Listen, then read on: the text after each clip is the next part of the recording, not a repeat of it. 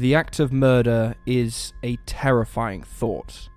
The taking of someone's life is among the most extreme and terrible things one person can do to another. For many of us, this action is deplorable, and our very society is based on ideals of justice for those who have their lives taken from them. And in truth, most murder cases are resolved. More often than not, the perpetrator is caught. However, this is not always the case. Sometimes, for a multitude of reasons, cases go unsolved, with the killer remaining at large, free from justice, free to continue life among the rest of us in everyday society, a right which they robbed from their victims. In today's episode, we'll examine 3 terrifying murder cases that remain unsolved.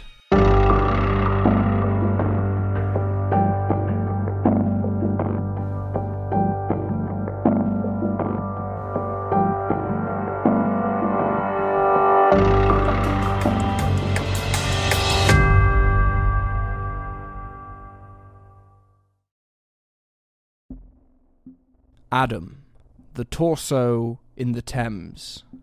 On September 21st, 2001, the torso of a young black male was found in the River Thames in London, England. With no head and no limbs, the child, estimated to be between 4 and 7 years of age, was dubbed Adam by police. The autopsy of Adam revealed an unnerving clue to his past when it was found that ground-down plant matter particles, grain resembling sand and clay pellets, and small traces of gold were found in the boy's stomach. The plant matter was later found to be seeds, one of which was a sedative that could cause hallucinations, whilst the other was from a toxic plant that caused paralysis. This led authorities to speculate that Adam may have been alive but paralysed at the time of his murder. Further results showed Adam's throat had been slit to drain the body of blood, and his limbs and head had been removed with disturbing precision, likely from someone who had performed this kind of cuts before, and it was noted that the boy had only been in the UK for a few days before his murder. As the plants that were used on Adam were from West Africa, police theorised that he had been trafficked from Africa to the United Kingdom via Germany, a common route used by smugglers, and a theory that felt more concrete when it was discovered that the orange shorts the child wore had been sold exclusively in German Woolworths stores. Authorities speculated that Adam was perhaps made a victim of a Muti killing, a practice in which mutilation and murder take place so that body parts can be used in medicines and concoctions for witchcraft. However, they struggled to find a lead, given that Adam could not be identified through British or European databases.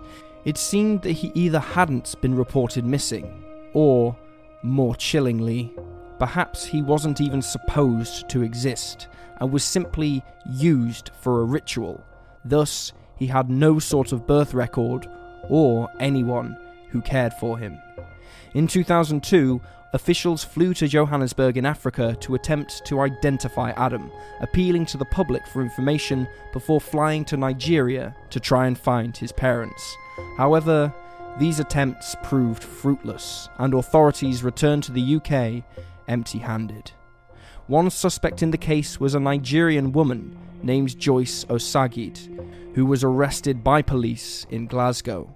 Clothing similar to the shorts that Adam was dressed in was found in the flat she resided in, and it was discovered that Joyce had flown to the UK via Germany using a false passport.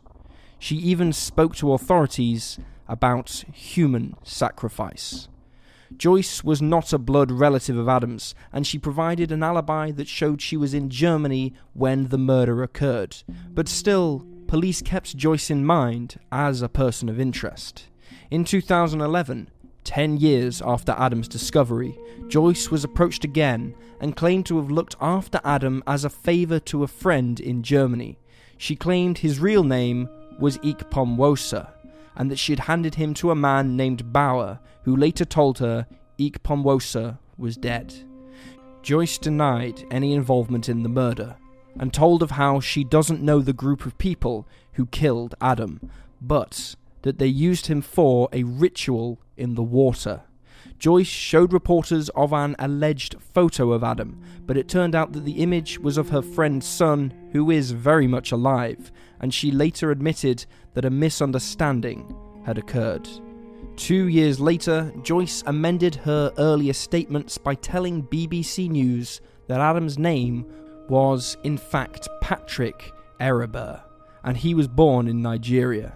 She looked after Patrick while in Germany. Joyce also revealed that Bauer, the man whom she gave Patrick to, was actually named Kingsley Ojo, a bogus asylum seeker who first came to London in 1997. He is also a convicted people smuggler, and was deported back to Nigeria upon being arrested in the United Kingdom. Kingsley had been investigated in 2002, and found in his apartment was a mixture in a bag which resembled that which was found in Adam's stomach. He claimed that the bag didn't belong to him, nor did several other pieces of ritual-themed evidence, including a video which showed an actor cutting off the head of another man, which was labelled ritual. Although charged in 2004 for human trafficking and sent to jail for 4.5 years, no solid link has been made between Kingsley and the death of Adam. Most of the theories regarding the death of Adam revolve around him being murdered in a ritual sacrifice by a religious group. Some have even thought that perhaps Adam was bred specifically for the murder, hence why he was never listed as missing and no one came forward to claim him. Online sleuths wonder if maybe Adam's parents were the ones who murdered him, which, again, would account for the distinct silence surrounding his identity. Perhaps, if he was murdered in some sort of religious ceremony, they felt it was their duty to carry out the killing. Kingsley Ojo is still considered a suspect by many, and police don't seem to have ruled him out either. He was reported to have headed a large network of other smugglers, and is thought to have snuck countless children and adults to work as slaves and prostitutes. Adam was buried in an unmarked grave in a London cemetery in December of 2006, and his funeral was attended by a small group of police and others who had worked on the case. Although it seems police finally have a possible name to put to Adam, 18 years following the death of the little boy, authorities have still failed to solve the case of who murdered him. Ioan Culianu. Born January 5th, 1950, internationally renowned scholar of the history of religion, Ioan Culianu had the world at his feet until someone took his life in 1991. Around 1 p.m. on May 21st, 1991, the body of the 41-year-old professor was found in the third-floor men's room at the University of Chicago's Swift Hall. The murder was so well executed that a student who came into the bathroom moments later didn't even see a drop of blood, but he saw the arm of the professor from under the stall and called for help. Ioan had been murdered execution style, a single bullet shot from above through the head. Investigators theorized that the murderer hid in the cubicle next to him, perching on the lid of the toilet before pulling the trigger. The murder weapon, a .25 caliber pistol, has never been recovered. At the time of the murder, campus shootings were rarer than they are today, and most were carried out by disgruntled staff and students. But Ioan was described as a well-known, well-liked, charismatic and funny man, and authorities could find no motive as to why any student or colleague would want him dead. Ioan was also engaged to be married, with no rivals or exes to give anyone a reason to harm him. Robbery was also ruled out as a motive, as nothing had been taken from the body. At first, police wondered if Ioan's death was linked to his scholarly interest in magic and the occult, as he studied witchcraft and transmigration of the soul, among other things.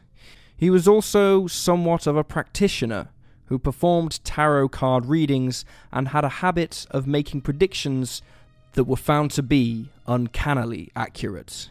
It was speculated that perhaps Joanne had come into contact with and made some dangerous enemies. At a lecture he gave in France concerning Renaissance magic, 3 self-described witches objected to his, quote, meddling in their realm.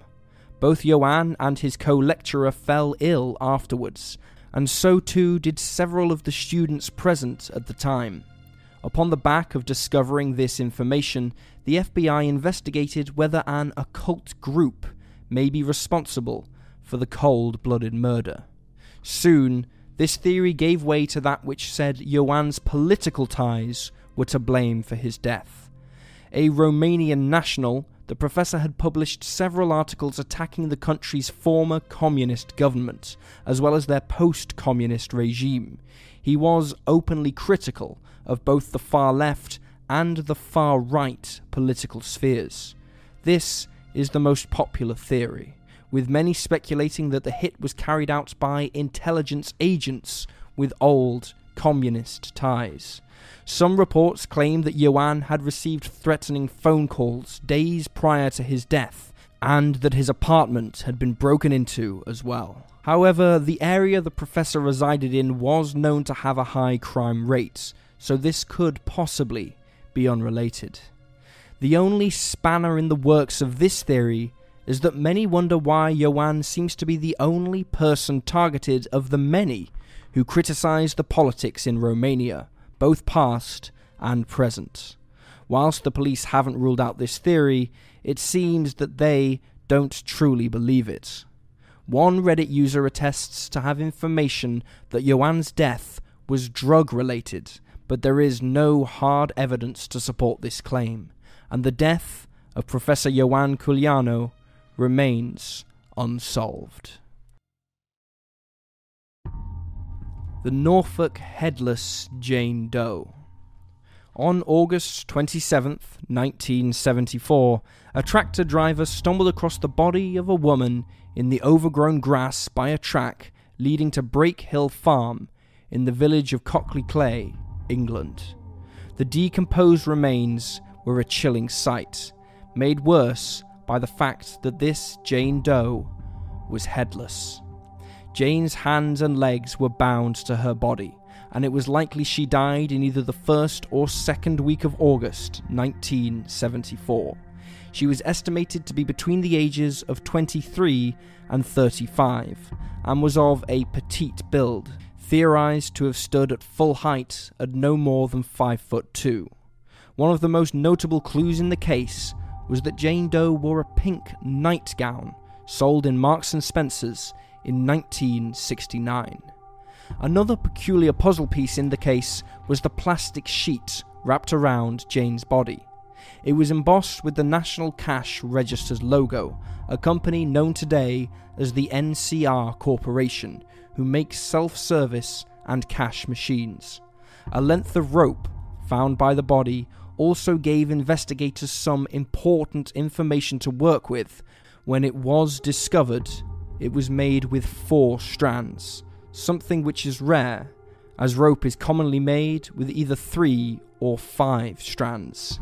It was discovered that the rope was used for architectural machinery, and the manufacturer was traced to Dundee, but the lead died out when it was found that the firm who'd created the rope had since gone out of business.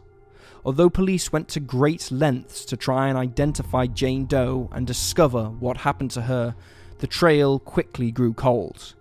In 2008, Jane's body was exhumed, and investigators acquired new information about her from the new forensic techniques available.